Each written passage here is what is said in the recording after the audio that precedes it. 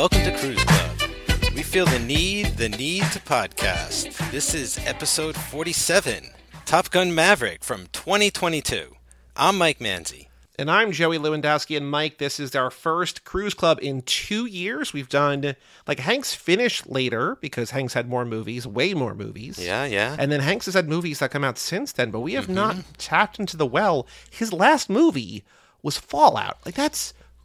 That's crazy, and it feels like his next movie is also going to be Mission Impossible, but we'll talk about that. But yeah, we had Hanks in the Old West, we had Hanks in the future, but yeah, Tom Cruise has been missing. Glad to have him back. These movies, both Maverick and Mission Impossible, 7, which is now called Dead Reckoning Part 1, were supposed to come out, I think, 2020. They were both supposed to come out, that year, right? And then COVID pushed them back. So, there was always going to be, a gap. There was going to be a gap of, 2 years. But it's been 4 years, a presidential cycle, since a Tom Cruise movie. Mm-hmm. And... man, I will say that this movie did not surprise me once. It was exactly what I thought it was going to be, and it was everything I wanted and everything I could have asked for, and I loved it. Okay, good. I was hoping for that last part to come out as well, instead of it's everything I thought it was going to be, and derivative and uninspired. But no, it's not. I loved it too. So I'm glad we both saw the same movie. Awesome. It's cliche, and it's predictable, and it's everything that you think from the first movie, and they're going to bring this back, they're going to remix this, they're going to do this. It's everything you think it's going to be, and it doesn't matter, because it's perfect. It's so fun, it's so good. Yeah, it somehow fits the mold of Top Gun in a weird way. Not that there's many of them to sort of, make up a mold yet or anything, but Firebirds, the Top Gun, end of list. Yeah, but Top Gun 1 was we talked about such a big piece of propaganda that there's barely a movie in there, but it's still a lot of fun and terrific to watch and very impressive looking and all that. And I feel like they did sort of the same thing here with nostalgia as well. There's still the Navy, of course, but now there's also sort of the member berries, and they don't taste sour. I was good. This feels like a franchise now that this works well in, as opposed to feel sort of shoved in some of the Star Wars stuff recently. I was reading a thing in Vulture this afternoon about Top Gun Maverick, and I was mostly skimming because I didn't want to read it ahead of time, but it was basically about how this is kind of a retrospective on Tom Cruise's career, and it's something we talked about while we were doing the show, that for years and years and years he had no sequels. That obviously this movie was a huge hit in the 80s, one of the 10 biggest films of the 80s, could have had a sequel. He's no, because sequels back then, different story than today, right? Right. And then he does Mission Impossible sequels, but for a while, it's only Mission Impossible. And then you look back at what he's done recently, and it's Edge of Tomorrow's going to have a sequel. There's a Mission Impossible. There's the 2 Jack Reacher movies. The Mummy was supposed to be a thing, right? An American Made was not a thing. But most of what he's done in the last decade has been franchise stuff. And it's a different kind of thing. And so this Vulture piece was talking about how this is kind of a retrospective on his career, because he is kind of a dying breed, both in the movie and in real life. He's the only actor who is still doing stunts. He's not really, but I mean, sort of, right? That's not crazy to say. American actor, in the era least, of green screen, he is demanding people fly actual planes, and it shows, because it feels like they're flying planes, because they are flying planes. Yeah, and that's the thing too I get, is I get the feel of sort of movies from when I was growing up, movies from the age of the original Top Gun. This feels more in line with that, which I guess are now classic films.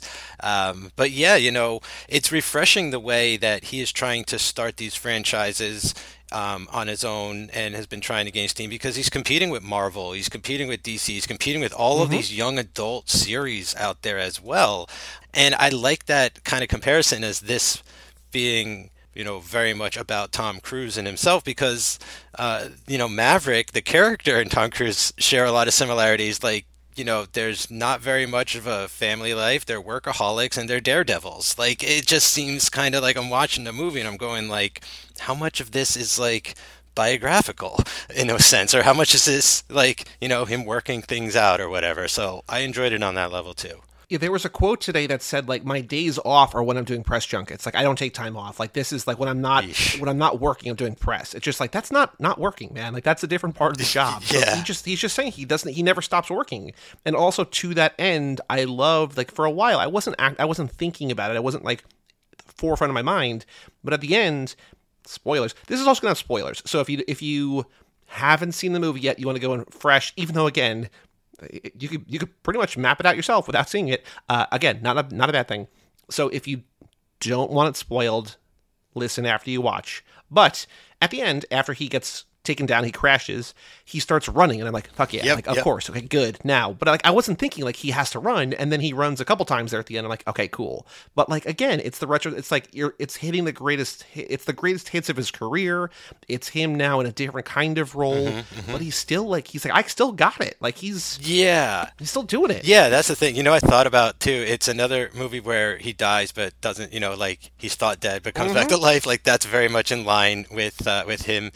Yeah, and there's also sort of, I felt this very, I don't know if it was a winking kind of a nod thing at the end there or something, but like the whole movie was sort of, to me, I felt a little bit of like maybe trying to say, I'm ready to pass the torch to whoever's next, or I'm ready to move on. And even Val Kilmer's character, when we get there, he's in it. Like one of his big things is like let it go. And it's like, oh yeah, I finally think like maybe he will die, maybe he will let this go. But then at the end, it's kind of like, no, I'm sticking around for good. Like it's like it's just I've got a new wingman and like I'm all rejuvenated. It almost reminded me a little of the end of the new Matrix when Trinity and Neo are together at the end, and they're like, yeah, we're going to stick around for a while. Like, you thought we might pass the torch, but nah, we've got a little more juice left.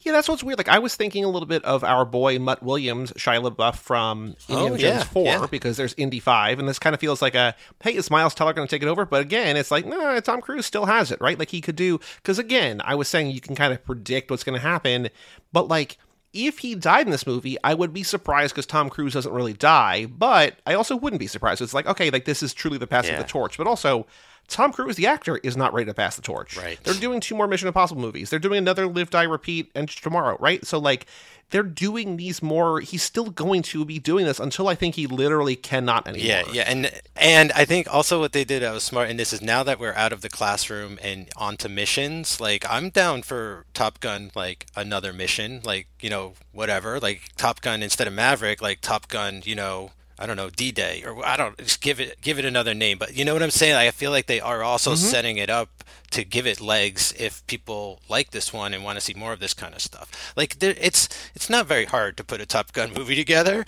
which is like kind of cool. Like I mean, I'm not saying it's not hard to fly these planes. I'm just saying like you don't need a lot of story. Like a very cool mission like this movie has, like some very colorful, cool characters, young good actors, and you're good to go. Man, it sounds harder now that I say it, so never mind. I guess it is very difficult. Well, that's like that's what when we did the Transporter movies for Too Fast, and I was just like, you need to have more ideas, and Joe's like, it's so hard to, I'm like, yeah, then don't make a movie. So like you need the parts in place, and like you need the actors, you need the story, you need the action, you need the set pieces, and like if you have it all, which this movie does, then you do it. If not, I think even Tom Cruise is like, I don't need the paycheck. I only want to do it if it's going to be great. Right? Yeah.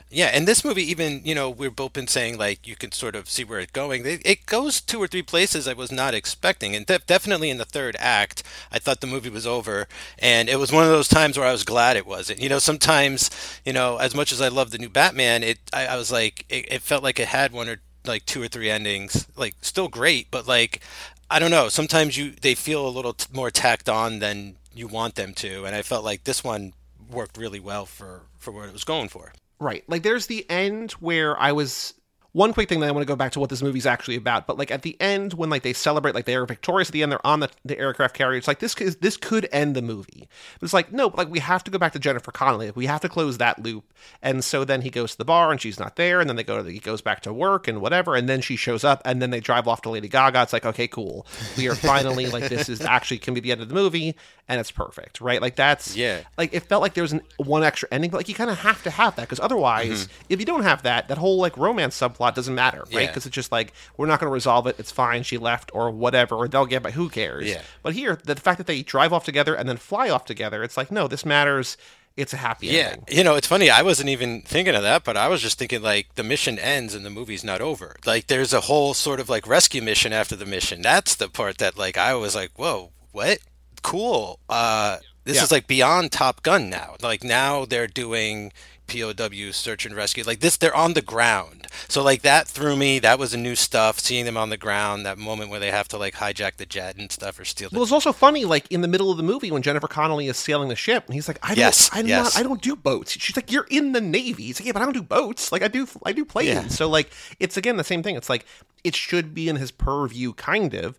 It's not what he does, but they do it in this movie.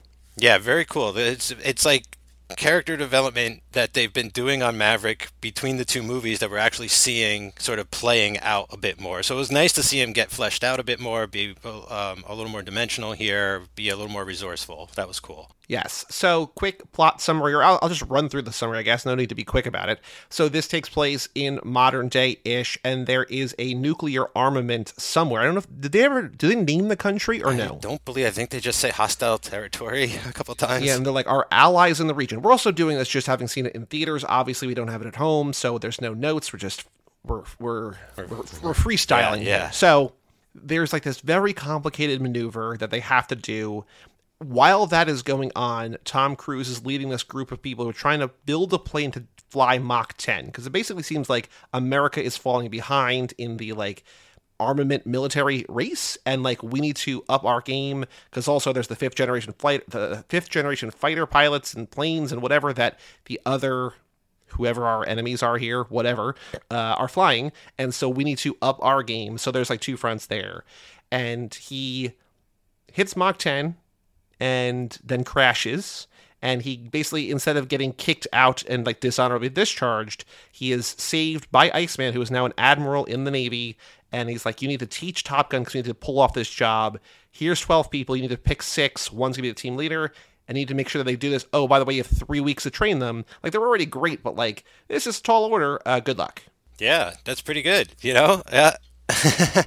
He learns that he's got to teach them to fly like him or something. Yeah. Like, yeah, it's really cool. He like runs a class on how to be Maverick, basically. I like it. I like that idea. It's like he was the student and now he's the teacher, and it's like. Does he have what it takes to really be the teacher? And then they throw in that nice subplot about try and be a father figure and all that. It's like, yeah, there's just enough going on here. The relationship with Penny, the mission, all the callbacks. Like, I'm very pleased with the balance of everything. Sometimes the balance can be off on this type of revisit, but I liked it a lot. No, it works. And I think that what you were saying before about like the passing the torch, like as Tom Cruise, it's also like as Maverick, it's also Tom Cruise, right? It's just like, Yeah. can one of you take my place? The answer is no. Like Miles Teller Close. I'm up and down with him. Like he's kind of like he's got a reputation or whatever. I think he's great in the things he's great in, but like he's not Tom Cruise. Glenn Powell's not Tom Cruise. No, you know who I thought might make it there someday was John Hamm, and then I was like, oh man, like I love you on TV. What's happened when you're like in movies? What happened? I hear he's going to be Fletch, so I guess he's getting another go around at the big screen. Fingers are crossed for John Hamm. Yeah, I don't know. I forgot how he was in this because like he's a friend of the podcast Never Not Funny, and I listened to that, and like he was on while he was filming this. It's like I can't tell you anything about it, and like it was a bummer. Like it doesn't make sense for him to be in the air, right? But like I kind of wanted to see him in the air. I know, and they even made some sort of coy line about like, oh, he was top of his class in '88. Was that the year after Top Gun came out or the year before? Maybe it's almost saying like to me like Tom Cruise is still around, and that's why John Hamm is in a chair. You know what I mean? Like he's still taking John Hamm's roles, like or something. Yeah. So let's run through the 12. I mean, not really we're all 12 because there's like 7 maybe that matter. There's Miles Teller as Rooster, who plays Goose's kid, and he is. I think the interesting backstory here is that like Maverick tried to like stop his career by pulling his papers because like I promised your mom. We find out toward the end of the movie. I promised your mom that I wouldn't let you fly, even though all he wants to do is fly. And so I thought it was nice that it's just not like I don't want to see him die, but I also want to make sure that like I pay respect to his. To my friend, to my dead friend's wife, to this kid's mom, right? So I like that. Yeah. Tom Maverick grieving the entire film, basically, about Goose, and Goose comes up a lot, and so I like, they they're both good actors in this. There's a nice dynamic between the two, and they don't have a lot of time to establish and then sort of repair this relationship. And I think they did a really good job. And they play a lot of it out in the air too. So I think they work that out well movie wise. And seeing them together in the F-14 at the end was very cool because like they have that moment right before they Yes. take off, or right before the mission, where he's just like, "We'll talk when we get back." And so like in that way, it's kind of like they're not going to die. Like they have to have this conversation, right? And like they don't really have the conversation, but they have more than a conversation because they are co-pilot. Like it's a goose situation Right. again, right? So Yeah, they have it's perfect. they share an experience and like they bond over an actual like encounter instead. Yeah, it was very cool. We've got Glenn Powell as Hangman, who is, I guess, the like Iceman, basically, right? Like one of the Yeah. best pilots, and he is Glenn Powell from Everybody Wants Some, who's great. He's from Scream Queens. He's from a bunch of stuff. He's so annoying, like he's so cocky. Like he almost feels like a Miles Teller character in another movie, but like Glenn Powell somehow out Miles Tellers him. Yeah, Hangman feels like he is ripped directly from like a draft of the first movie, and there were just too many characters that were too similar, so they had to like combine a couple. But yeah, he works really well in sort of bringing back the vibe of what Top Gun is, like the sort of the threat of Top Gun and to be the best, and like is also sort of like to deal with the most annoying, person and all these like attitudes and egos and everything. And so he was good because he also was like a likable asshole, right? Like Yeah. he never really went too far.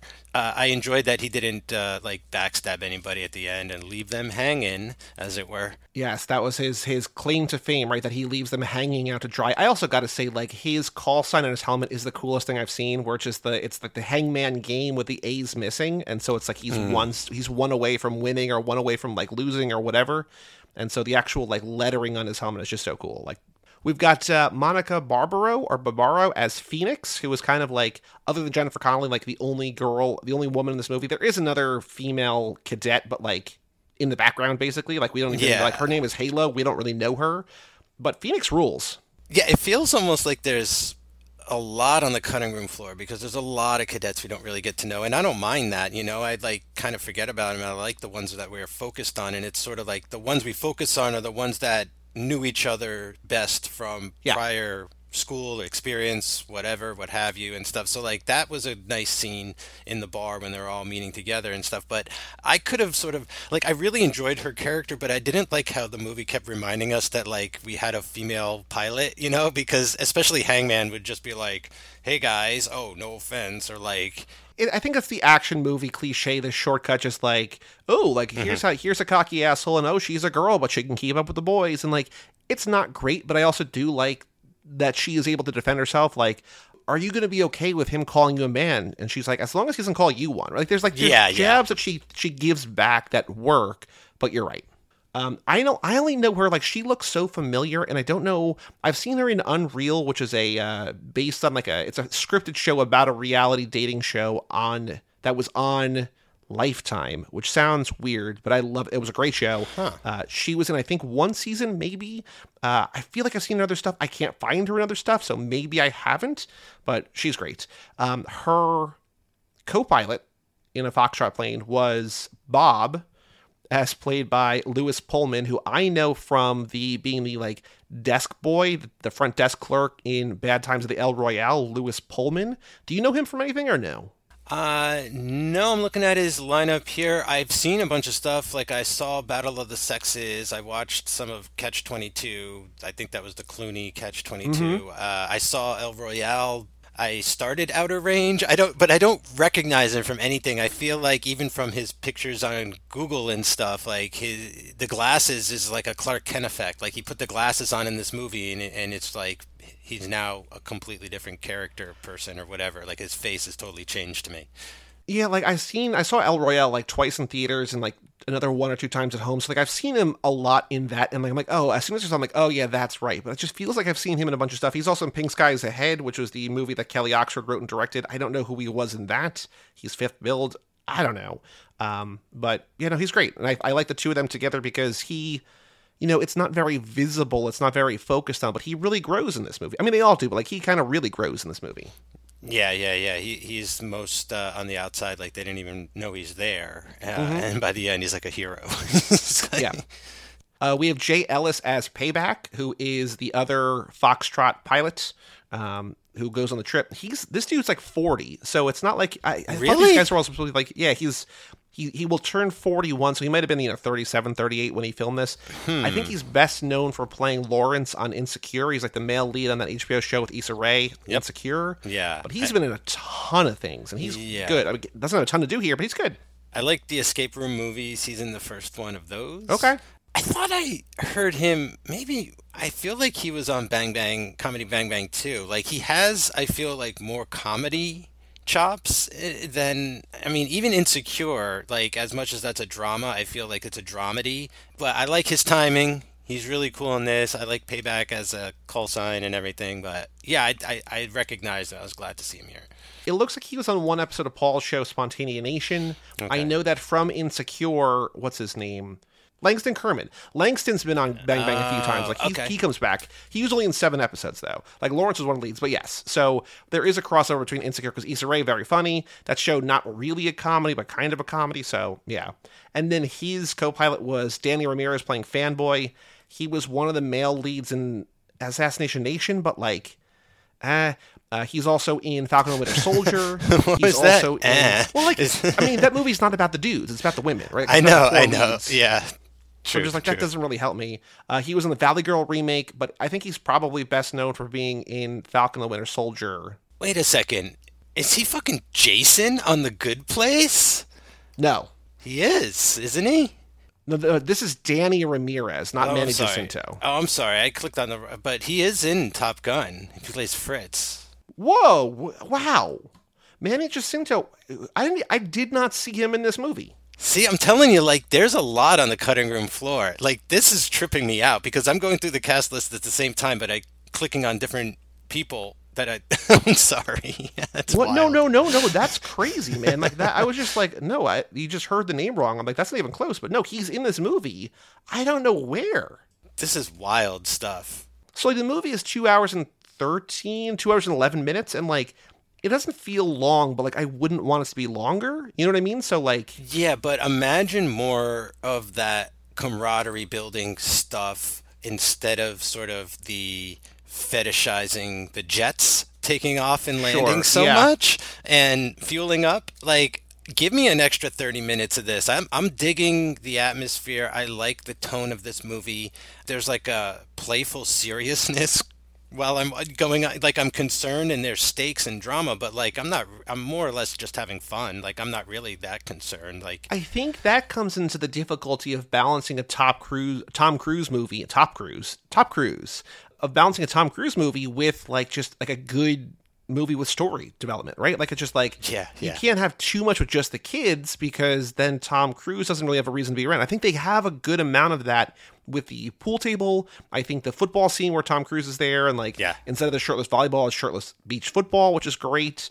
I think they have I guess maybe one or two more of those could work, but considering you need to keep Tom Cruise in the focus here, I think they do a pretty good job. yeah, and they even found room to fit Val Kilmer in very well, very respectfully. Yeah. I mean, they mentioned it seemed like he was his character anyway was mentioned a lot by name, so it seemed like appropriate at least to spend time Because like there. in real life, he lost most of his voice, right? Like that is Right, something right. that's most of the movie. He's texting with Maverick, and then there's a scene, and like his wife is, he's like, "Is it back?" And she's like, "Yeah, no one knows yet." And he types to Tom Cruise, he types to Maverick. Maverick responds, and then they say a few things, and then like a couple scenes later, he passes away. But I think he's great. He looks great. Yeah. I think this is most likely his final screen appearance, and I think it was extremely dignified and really well done. And yeah, I was very surprised that it was a full scene, that it was that long. I definitely thought it was just going to be like I don't know, he's in the room, but he's with like a bunch of other generals, but he doesn't say Right. anything. But it's not. It's like a very intimate scene, just him and Tom Cruise. So. And it ends so well, just like he says one of the very few, like the 3 lines he might have is like, "Who's the better pilot?" He's like, "Come on, man. It's a nice moment. Don't ruin it." So I thought that was great. A lot of nice little chuckles throughout the entire film. Actually, I saw it at like 4 in the afternoon, and it was more than half-filled IMAX theater on a Thursday, and people were falling for all the gags and all the jokes and everything. So it played really well all around. Yeah. Like I could hear some sniffles during the Val Kilmer sequence. And then we have John Hamm as Cyclone, Bashir Salahuddin as Hondo, and Charles Parnell as Warlock. The three guys who are kind of like the brass, so to speak, who are all in different levels of like how much they're willing to tolerate Tom Cruise. Yeah, it feels like Hondo the most, but Yes, Hondo the most, Warlock in the middle. Like I think secretly, I think on the inside, he's enjoying it as much as Hondo, but he just can't say that. And then Cyclone definitely John Hamm least a fan of him. yeah. But what do you think of those three guys? Anything to say about them? I loved that Tom Cruise had like a best friend, you know, this guy Hondo who like he helps him build the jet, the top secret test pilot jet, and then he like drags him over to Top Gun with him to be, you know, like help him out as an instructor assistant or something. I don't know, counting the push-ups, doing things. Yeah, Charles Parnell was good. I think we were sort of wondering if he was from the first movie, but not. But he's not. He's No, he started acting, but he feels like someone who went to school and like sort of stuck around, right? Like it feels like yeah. he was in class with him. So I think that's what if that's what they were going for, it definitely felt like they nailed it. Yeah, and there's other moments like when we talk about Penny too, where it feels like they're referring back to like Top Gun 1.5 or something, or like a Top Gun 2 script that never got off the ground, but they wanted to use elements of, you know, from the 90s or something where he had like we were going to refer to all the stuff from that unseen movie at some point. And I think like John Hamm might have also been a part of that as well because like he gets, you know, like I mentioned earlier, like he's sort of like, oh, I was the maverick of my school or something. Like that's how he feels. And so there seems to be some kind of resentment because like he had to follow the rules and Maverick didn't. And it's like, you know, everyone tries to be like you but can't. And I should have been. There seems to be something unspoken like that animosity between them. So I think Yeah. they had good chemistry like that. Like they were good enemies for the most part. I'm looking now at the IMDb trivia, which we're going to get to because there's some good stuff. I did not pre-screen this on a sort of, I'll screen it in editing. But the only people to return from the first movie are Cruise and Kilmer. So like everybody else, even though I think the fact that they feel lived in and they feel like you're saying like a Top Gun one. I keep saying Top Gun and Tom, like it's too close in my brain. Tom Gun. Tom Gun. The fact that there's like kind of like 1.5 or whatever, like I think I think that's just like good character development, or it's the right type of element, or like they're using cliches in the right kind of way because it feels earned. Yeah, it feels like the same universe, I guess, is basically what my brain is trying to say to itself is like this just it feels almost like Tony Scott directed it in a lot of ways, right? Like it feels like in his Yep. style, like Mm-hmm. stylistically, tonally, montagey, like it all kind of, you know, doesn't repeat but follows and kind of tries to expand or yeah, do something with like the structure of the first movie because it's not like other films, you know, like we've talked about that before. Like it's just not like they just shove so much of that jet stuff and propaganda in, and that's fine. Like it's a miracle that it's like they could do that without getting so called out for it and still be so entertaining. So like there's definitely less of that here, more story, and I think they did that well. I think it's easy to say yes, but like this stand, like you don't have to have seen the first one to like or appreciate this one. It'll help, but like you can watch this one on your own without like having seen the first one, probably, right? Oh yeah, yeah, because you know they're even referring to things you and I are learning about for the first time, right? Yeah. So I feel like the things they want you to know about from the first movie, they really hammer home, like Iceman and Goose's son is even just like a little Marty McFly clone version of himself. You know what I mean? It's like Back to the Yes. Future Yep. too. It's like Miles Teller looks exactly like Goose did in the first movie, so it's like I don't think you're gonna get lost on that at all. Also, and I know that they've done this in other Tom Cruise movies, especially with Henry Cavill, like literally being Superman, coming from shooting Superman and shooting this and whatever. But like there are scenes where Tom Cruise is looking up at Miles Teller, who probably has like 6 or 8 inches. Like he's like way taller, right? And I'm like, we think about like early in his career where they're like digging trenches to like make sure that people like that he looks as tall, if not taller. And here it's just like, no, like it's intimidating. Like he's just like, he's remembering, like literally embodying Goose and embodying Anthony Edwards. Yeah, it's scary how much he does look like Anthony Edwards, and even And when the he's doing, mustache helps too, right? yeah, the mustache, the glasses, the Great Balls of Fire. But I don't know. There's something even about like he's got sort of a longer face. I feel Miles Teller has like this length to his face that Anthony Yeah. Edwards did. But I think Miles Teller is, whatever it is. I mean, he is good in good stuff. He's good in good stuff. I think he's gonna be around more. Like the thing that threw me off is he has like a superhero body in this movie. I was like, Oh, that's jarring. there's trivia about that I will get to. All right. But so Kelly McGillis obviously not back. Meg Ryan as Carol, like just oh no, she died. It's like that's kind of a bummer. Like just all right, like I Yeah, guess you're not going to archival bring her back, footage, right? They used the footage from the first movie. which was very nice. But I do want to talk about the music before I get to. I'll say the trivia for the end. But the music, Oh because you man. mentioned the Great Balls of Fire, a lot of '80s music here. It all works well. It's not songs I don't think like some of them like Danger Zone obviously in this movie. The original score, like the opening piece, is beautiful. The But I think it's like bongs, just yeah, the bells good. and stuff. Yeah. Yeah, yeah, it's very, very good. I mean, it sounds like a Navy theme, which those have to be catchy because they're jingles, but I like it. It builds really nicely.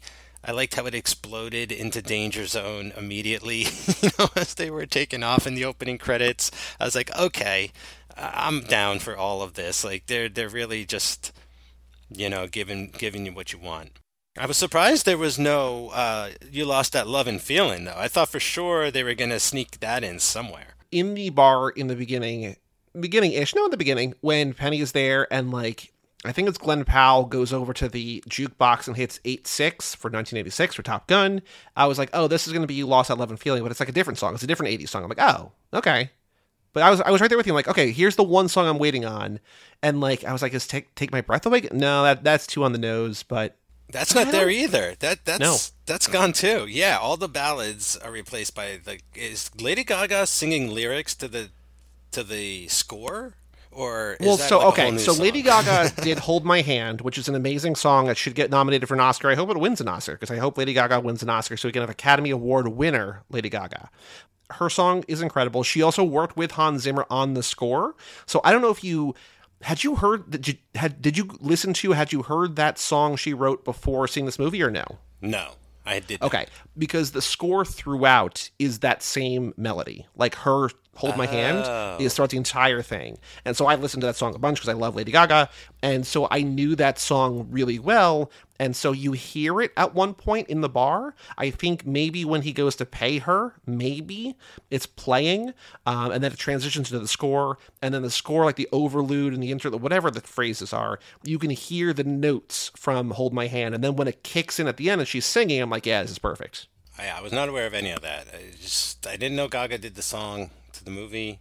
I didn't know they did songs to the movie anymore. That's great. I love that they're like maybe bringing that back. That's a very 80s 90s kind of vibe too, a very Top Gun vibe. Yeah, the song is great. The music video for that song is great because she's like just doing her Gaga thing and she's playing like the piano in the on the runway in the middle of the desert, and like a plane does a flyover over her, and it's so cool. It's so while she's on a piano, it's amazing. Go watch that. It's so good. Okay, I want to mention you said that Miles Teller has the super body, the Superman superhero body in this movie. Yeah. So the shirtless beach volleyball montage had to be shot twice because Tom Cruise didn't find the first version good enough. The reshoot placed additional pressure on the actors to get their ripped bodies back to reshoot their scene because Glenn Powell said, quote, "We shot it and that night we all went out for milkshakes and tater tots, just like splurge, and everybody had a beer." And a week later, Tom's like, "We got to shoot it again. It wasn't good enough. We're going to shoot it again." And then everybody's back in the gym again, day and night. And so, yeah, because like there's that scene, like Bob is wearing a t-shirt, which makes Yeah. sense because he's not, he's not meant to be ripped. He's not a superhero in this movie. He's not that mentality, yeah. But yeah, Miles Teller, Tom Cruise, obviously, Glenn Powell are just like enormous. It's like Nick Cage Ghost Rider abs. They're like insane, which I guess it came out those were real abs. Those were not CGI, apparently, according to Cage. But they're. He's like Captain America looking. Like it's like Mr. Yeah. Fantastic. What happened to you?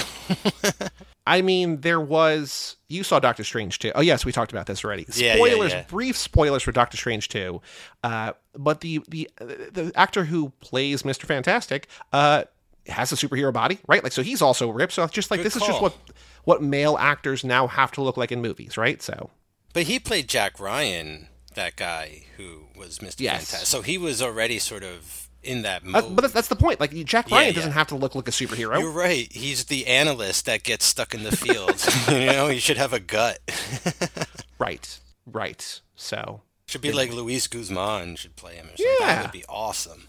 also trivia at the insistence of Tom Cruise, there's no green screen or CGI aerial shots. Even the close-up cockpit shots are taken during real in-flight sequences. This meant that much of the cast had to undergo extensive G-force training sessions to withstand the physical demands of the G-force pressures during flights. So I knew that because I saw this in IMAX, and instead of what's her name? Tom Cruise's wife. What was her name? Nicole again? Kidman? So instead of Nicole Kidman, Heartbreak feels good in a place like this. the other half of Eyes Wide Shut and Where's Me Hat and so And drop the hammer, Harry. and Drop the Hammer. I got Tom Cruise shows up and he says, "Thank you for coming to see Yep. this in theaters," and goes on to say like, "We're pulling real G's and I'm flying my plane and this is all real. So sit back and enjoy." Yes. The World War II P-51 Mustang in this movie is his own airplane, him being an accomplished pilot in real life. He would only do this movie if they used real aircraft and not CGI. So, like, that was very important to him. And, like, it shows. Again, it shows. Yeah. Hey, I'm starting to wonder if Jennifer Connelly was hired because she knew how to sail that boat. Because it looked like she was sailing that boat, and I was scared for Tom Cruise. He looked scared. Like, he was like, holy shit, I've never done this before. Action. And then, like, he's just holding on for dear life, and it's as if she's telling him, like, teaching him how to sail a boat in Yep. real time. I was like, I wonder if that's how they shot it. If he's just like, okay, on the day, we're just going to do this. So we have also on the learn by doing kind of. So the actors playing the pilots had to film themselves in the sky, turning the camera on and off. They also had to touch up their own makeup, adjust their lighting, and handle their own sound. And the director, Joseph Kosinski, had to wait on the ground for hours, sometimes for the actors to come back with the footage. Adjustments would be made, and they would do it again. So it's just like, Jesus, that's crazy. And this wasn't shot during lockdown, but would have been the perfect movie to shoot during lockdown because you just every actor is just like on their own, shooting their own shit, doing their own makeup. So in the role of Fur Rooster, Miles Teller was cast. He beat out Nicholas Hoult, who played Beast. He also beat out Glenn Powell, who was going out for Rooster. But apparently he impressed Tom Cruise so much and Jerry Bruckheimer that he beefed up and he became Hangman. So like he wanted to go out for Rooster, but it's interesting that we were saying that I said before that his character feels like a Miles Teller character, but like the Miles Teller character was almost a Glenn. Like I can also see that too, right? Like I don't know. Yeah, it's not like their characters. It's not like Hangman and Rooster are interchangeable or anything like that. But I just feel like they could have played each other in a weird way. It would have been different. I don't know. I feel like Miles Teller just has more of sort of like I feel like he pulls this demeanor off better, and then Glenn Powell being just sort of super duper happy all the time, no matter what, like really works. Like he'd be a good villain in a superhero movie, but Miles Teller, I don't know. I don't feel like he's got like the brooding down. Right. But it's interesting. I mean, I don't know. We've heard that several times, right? Where like we maybe haven't covered those movies, but that like actors have sort of like been cast and then those roles. Oh, wasn't it like Cage was supposed to play something and he's like, I want to play this role, and so he switched roles with the cult leader for Mandy or something. I don't know. I think so. Yeah. Something along those lines. I'm trying to think of. Yeah, I think that they wanted him for the cult. He's like, no, I want to play the husband. I don't want to do the cult leader. Like that's what people expect of me. Yeah. Yeah, I still hope to see Miles Teller show up in the future Marvel movies someday, but we'll see. Well, because the Fan Four Stick is the best Fantastic Four movie, full stop. Until they do a new one, and I'm gonna go to bat for that Trank movie because I think it's better than people give it credit for, and I also think the two from the 2000s are not good, and the Corman one is very bad. Well, there's a multiverse now, so no holds barred. That's what they say, True. right? No hold, all bets are off. All the cast got to choose their own call signs. So Miles Teller chose Rooster because it's like Goose, which is cool. He said that 3 of the 6 new actors threw up every day filming on the jets. Did not say I which could see 3, that. but Yep, yeah. I could see They that. developed Sony Venice 6K full frame cameras to film the cockpit sequences. They literally built. It's like a James Cameron thing. Like we're building new cameras to film what we want to do. It's amazing now. Like we could fit our IMAX in a cockpit. Like George Lucas's dream come true. Like ever since Red Tails, that's what he's been trying to do with like cameras is shrink them down and pump up that resolution. More trivia about the physiques that Miles Teller was saying that they all were trying to one up each other on like who could get most ripped. And Glenn Powell was surprised by Miles Teller's physique. Powell looked at his body and said, quote, Jesus, dude, I thought you were a character actor. What have you been doing? He said, I've been hitting the gym, mate, hitting the gym hard. Powell praised his co-star, and Miles Teller's body is on display in this movie. A shot of Teller rippling his shredded abs is included in the second trailer for the film.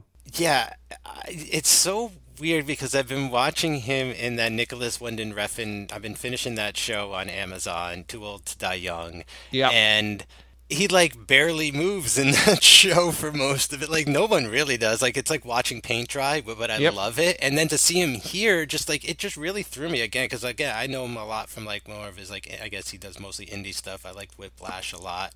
But yeah, I'm not gonna get that. Gonna be thinking like it's gonna be bothering me or whatever. It's gonna be on my mind for a couple days to just be like, it's like when Paul Rudd got ripped for Ant-Man. You know, it's like first of all, you're Ant-Man. You don't need to be ripped, and you're Right. Paul Rudd. Like, why? Like, it just looks wrong. Well, that's also the thing where like people, when there was Fat Thor in the MCU, people were like, "Oh, like like good for Chris Hemsworth saying that like you don't have to be ripped to be a superhero. Like you're literally a god. You are one of the most powerful beings in the universe, and you could be fat." And now for Love and Thunder, it's just like, "Oh no, he's just fully shredded again." Like just I guess this is what we have to do Yeah, now, right? So. yeah, yeah. Monica Barbaro, who played Phoenix, praised Glenn Powell's spirited performance during the shirtless football sequence. She said, quote, every take you do some sort of celebration. I've never seen him this way. It was peak Glenn energy. If there was a drug, everyone would be on it. He was running around screaming. It was like he scored a touchdown in every moment of filming. Did you say that everybody wants some of whatever he's on? I guess so. Bad pun, but She said, when you put in that effort to become as ripped as you are, you got to celebrate it. It's worth enjoying at that point. It is worth taking your shirt off and dancing. yeah, I guess so. All of the really long trivia bits on IMDb are all about that shirtless scene, like Glenn Powell talking about like he had pressure to build it up. It's just like people want to talk about, you know. Yeah, I mean they're reenacting or recreating one of the most talked about scenes from the 80s cinema, you know? Like there's been books and papers and lectures and Tarantino rants about like the homoerotic sort of connotation of that volleyball sequence and everything and you know so I could understand reporters being like first of all I didn't think they were gonna do anything like that again. It didn't cross my mind like when are they gonna get to the volleyball scene, you know, like the fireworks factory. When are we gonna get there? And it came up and I was like, oh, that was kind of a fun surprise. I didn't expect that callbacks, but I could see reporters kind of harping on that, you know, being like, "Oh, it became such like an iconic moment of the first movie, and now we're recreating it. Like, tell me more. Tell me everything. I want everybody's side of it." Yeah. And the only other trivia I want to share that I think is maybe my coolest one is in the spoiler section, but the only pilot to crash during training was Phoenix, Monica Barbaro, named after a mythical bird who rises from its own fiery ashes. She then proceeds to fly in the final mission, which is something I did not think of, but I'm just like, that's really super cool. Like, Oh, just, she overcomes. She wins. She does it. nice. Yeah, her call sign became prophecy. Anything else you want to talk about? I mean, I figure we could maybe do this again. Like, I realized I was looking at our spreadsheet of these things. I know that Duke wanted to talk about this. I know that Juhi reached out to me and she wanted to talk about this. I'm like, well, we got a very specific window for scheduling purposes, so she couldn't make it. But maybe Yeah. we'll do this again when it comes to DVD or something. But any other thoughts right now while it's fresh in your brain without notes? Two very quick little things. First, Ed Harris Nice to see him here. Yeah. Really commands authority very easily for a very short amount of time. He's kind of scared the pants off me when he There's showed that up. scene where he shows up and Tom Cruise has the flyover and the Oh, building literally shakes. And I don't know if this was real or if this was CGI or what, but he does not move. And I'm like, Jesus, man, what are you doing? yeah. And his character is pissed, and he Yeah. has to sort of give Tom Cruise what he wants through gritted teeth, and it Mm-hmm. pulls that off really well because you could also tell he's kind of happy for him also and Sure. shit. That was cool. The director, Joseph Kosinski, he worked with Hanks. Sorry, it happens once a show, folks. Tom Tom Club. He worked with Cruise before on Oblivion, Yeah. directed a movie I love, Tron Legacy. So Yes. love his aesthetic, love his style. I thought that he was really able to capture the sensation of speed in this movie. No offense to the very beloved Fast and Furious, because they're just a very close second to sort of conveying They the never the say in this movie, rush. I feel the need, do they? I don't believe they say it, but I almost said it after Yeah. because I felt like I almost at one point got that sensation of falling, like they were going so Mm. fast and it was just they focused on cockpit shots, especially in the end sequence for a very long time. And when he was banking left and right at when he was sort of like showing them like it can be done, it can be Yep. done, I was like starting to get a little dizzy. I was like, this is amazing. Well, I do want to say that that's probably the coolest moment in the movie. So after Iceman dies, after Val Kilmer's character passes away, John Hamm's basically in charge. He's like, "Cool, Maverick, you're done. Like, I was only tolerating you because of him, and now that I'm in charge, no more." Maverick goes away, and then they're all there, and John Hamm's character is, I think, either him or one of them is like teaching the class, like, "Hey, we've only got a week left. They moved it up and whatever." And then you hear Maverick. It's just like, "All right, we're gonna do it, and let's put 2:15 on the clock because it's like the goal was 3, and then he's like, we gotta do it in 2:30, so we have extra time." And then he's like, "Let's do it in 2:15." Whether you're watching him on a screen, like on the little like monitor, or watching him in the cockpit, it's the coolest. It's the coolest thing. So man, I just love that so much. And they're all like, yeah, because John Hamm's like, hmm you didn't tell them that they could do it. You didn't show them. Like, you didn't do your job. He's like, all right, well, I'll just show them. And he becomes team leader and it works from there. But just like, it's Yeah. perfect. That was great when he was chewing him out and he's like, but I have to make you team leader. I was like, I think that was a moment where I was like, yeah, like in theaters. Like, I was like, yes, Yeah. yeah, he's the team leader. That's the twist. Like, cool. Hmm. You knew that he had to be team leader. Like, it's like, there's no way that this movie I happens. thought he'd be on the mission somehow, but I didn't. I honestly, like, that never crossed my mind. Like, I'm like, how the hell are they going to get him in the air at the end of this movie? Like, maybe I was just being dense because, like, I don't know, I just got caught up in it. But I thought for sure he was going to be like, Rooster, you're the team leader, and that was going to be the tension between Hangman at the end and the final mission and stuff. But nope. Any other thoughts, any other notes? Anything else you can remember that you want to talk about? Let's see. We talked about him running in the woods. I wanted to make sure I Hmm. got that in there. Hmm. Oh, we have another trivia question. The answer is yes, because I think it was yes for the first time. Could his character name be replaced with Lightning McQueen? I think it's still yes, Oh, right? even more so in that opening sequence of the experimental jet, like I'm sure some of that was computer Sure. generated, but like so awesome, like conceptually and visually, like just stunning stuff. I love that. I thought for sure like there was going to be like a drone involved at some point in this movie because they sort of set up that like yeah, in 10 years there won't even be pilots anymore, and it's like all right, like is like a droid gonna show up at some point in this, like is that the next gen aircraft that the enemy has. Like we go into the cockpit and it's like I don't know, not C-3PO, but like you catch my drift. Like Yeah, just no, it's a I robot think plane. if I read the trivia right or That something, I movie's think that in stealth. one version of the script, it was about drone warfare. But I also think that Mm, like that goes to the metaphor of like you're being replaced by CGI. We don't need this anymore. This is expensive. This doesn't like people don't want this. He's like, right. people still want this. You know what I mean? So Yeah, yeah, yeah. Worked out for the best. yeah. So I do want to say that I don't watch trailers and I did not pay attention to these trailers. One out this summer, one out next year. But before this movie, there were trailers for both Tom Tom actors. There was a trailer. We got the trailer for Elvis, and we got the Oh trailer boy. for Mission Impossible: Dead Reckoning Part One, which I did not watch, but I was just like, I wasn't sure what it was. I'm like, I think I know what it is, but it did not seem like it gave things away. It was just kind of like Right. shots. Like it seemed cool, and it seemed just like, oh, this is going to be awesome. Yeah, so it was a very elusive trailer. Like it's very mysterious because there's no context whatsoever. There's no setting up a plot, this, that. Like you basically just know a couple of the actors that are going to be in the movie. You see them walking around a little bit, and then I will say the final shot is sort of a spoiler stunt, I I guess. saw that, but I'd also heard that or saw that on Twitter. I won't Okay, say what it okay. is in case people want to go in blind. I did not see the full thing. Like I don't know how we get there, but I looked up and I was just like, ah, okay, yeah. But like that's I'd heard that, but I did see Vanessa Kirby and Simon Pegg, so I'm excited to have both them back. And that's all I saw. Yeah, yeah, that's all there really is. Ving Rhames, he's back, and Cool. I Of think course, he that's has to it. be. Now, yeah, this is Tom Tom Club. Can we hype Elvis just a little bit? Yeah, of Because, course.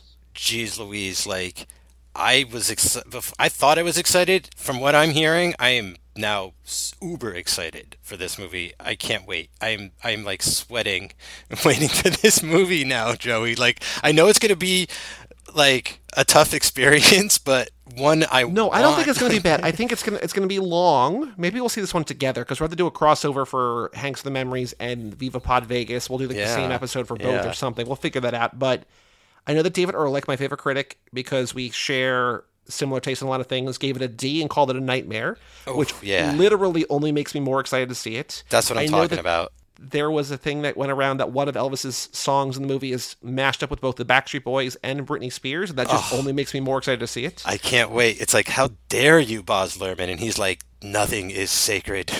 I can't I wait. mean, I can't come wait. on, man. Hey, I'm It's hoping going to for be so good. I'm hoping for Cats too. Like, but this now I know. Like with Cats, I didn't know. I don't think it's going to be Cats 2. I don't. Cats was never going to be good. I think there's a chance this is great, that it just rubs some people the wrong way. There's also a chance that it's an absolute disaster. But Yeah, yeah. there's a chance this is great. I was on board for because I like Boz Lerman stuff. I think he's an acquired taste, but I like musicals and I like movies, so I like what he's trying to do by like making these movie-cols or whatever he wants to call them, musical Yeah. movie mashup crazy hijink things and stuff. So like, it looks like Gatsby, it looks like all that kind of wackiness and yeah, I don't know. I mean, I'm game for it. Like, do something with the medium. Like, mash it up. Like, blend the old and the new. I don't know. Whatever you can do. I'm excited. So I'm excited. The one thing is though, Hanks, man, like that looks crazy. I don't know what he's going for, and I can't wait to find out. I am excited. Like it's been a while. It's no secret if people listen to this show, listen to Hanks and Memories, that I was not thrilled with a lot of the Tom Hanks movies that we had to cover for that show. Whereas Tom Cruise, Right. I'm like, all right, give me anything. Like even like The Mummy, I'm like, there's stuff here, right? But this one, I'm just like, man, like I have not been looking forward to one of his movies like this since Toy Story 4, probably. So like, it's that was more recent than Mission Impossible Fallout, but there are like 4 or 5 movies since then, right? So like it feels longer ago. Have either of them have really never done anything like what Elvis looks like a Boz Lerman thing like that? Have they Well, really? Boz has only made like 4 or 5 movies. He's not done a No, ton. but there's like guys and Sure. gals out there like him trying to do that kind of thing. I guess the closest in the sort of shoot for the moon and hit sort of style is like Hanks in Cloud Atlas, Yeah, like yeah. that kind of thing I'm thinking about. Tom Cruise hasn't really done that, I don't think. I mean, he's doing other things, Yeah. right? Like he's not. Yeah. But they haven't been like in a Harmony Korine movie. They haven't done like a very like they don't really do auteur stuff. Like Tom They- Cruise has his couple guys, right? And Hanks is doing whatever. When are they going to get together and make a movie? That's good. That's when the podcast ends, right? That's the final episode. Is they've What, made Cruise a and movie. Hanks? Yeah. Well, I mean, we were going to do that podcast that we're not going to do, but the Twice Upon a Time in Hollywood, where it was Leo and Brad Pitt, and like it would have ended, I guess, when we got to the Tarantino movie. Then they would probably would have continued it. But like, yeah, it's like these two should come together in a way, and I don't know. It feels like they're on very divergent paths. It does, but now I see Hanks like behind the makeup as Colonel Parker, and I'm like, I don't know. They should make something. They should make something again. I could also see Hanks showing up in a Mission Impossible as like the leader of MI Mission Impossible Secret Mission Force or whatever it's called. Or it'd be a nice twist to be like a villain, Ah, that would be nice. right? Could see that. Well, time will tell. Time will tell. Well, we'll be back with Cruise Club probably next year because I don't think there's anything between now and Mission Impossible 7, Dead Reckoning Part 1. Nice. That's that. We'll got another Hanks movie this year for sure, and then I think Pinocchio and other other ones too. Pinocchio, I forgot all about that. Jeez, it's gonna be a crazy Hanks year. Every year is a crazy Hanks year. He's our new Cage in a way. But yeah, every Tuesday I have Too Fast, Too Forever. Every other Thursday I have How to Win the Lottery, a book podcast. And every other Monday I have 1999, the podcast, where John Brooks and I this did not exist. Actually, How to Win the Lottery didn't either. How to Win the Lottery podcast book club every other Thursday. Me and my friend Bob read a book, talk about it. 1999, the podcast. Me and John Brooks, who has been on this show, I believe, probably, or he was at least on Hanks of the Memories, which is basically the same show. We go through the movies of 1999. So those are my ongoing, plus Mike and I do Cage and Keanu and Charlize and whatever when they're new things. But Mike, you have just one new show, right? The Third Times was still going on when we did, 2 years ago? Yep. Yeah. Yep. So yeah. Tell the people where to find you. Yes, so Third Time's a Charm, still going on, the third installment in the franchise. That is the third of every month. So I almost said the first third of every month, but there's only one in a month. I think you said that in writing somewhere. I was just like, yeah, that's not wrong. It's just too much information. But yeah, since we've been away, I started a show with Dan Colon, who was my horror consultant on Third Time's a Charm, and together we have a show called The Monsters That Made Us. It's the final Friday of every month, and we are going through the history of the Universal Monster movies, starting with the original gang, Wolfman, Dracula, Frankenstein, Invisible Man. It's a monster party, the final Friday of every month, so come check it out. Yeah, go to cageclub.me/shows to find all of the ongoing podcasts, both active and sort of in hibernation, or just follow @CageClubPod on Twitter and Instagram to see where we are, what we're covering, what we're doing. And again, we'll be back next year for this. We'll be back for the other Tom Tom Club a couple times this year, and then just whenever there's a new Cage movie or whatever, we'll also drop an Elvis podcast. We have Viva Pod Vegas, which we mentioned, which is just sort of whenever we get together in person, we do one of those. So very sporadic. Don't rely on us for that, but that's happening too. Yeah, love the reviews on iTunes. They range from half a star to 5 stars. And which is accurate. I think that's fair.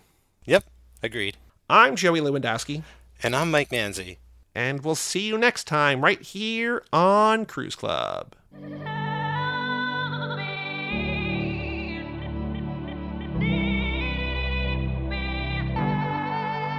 Hold my hand, everything will be okay.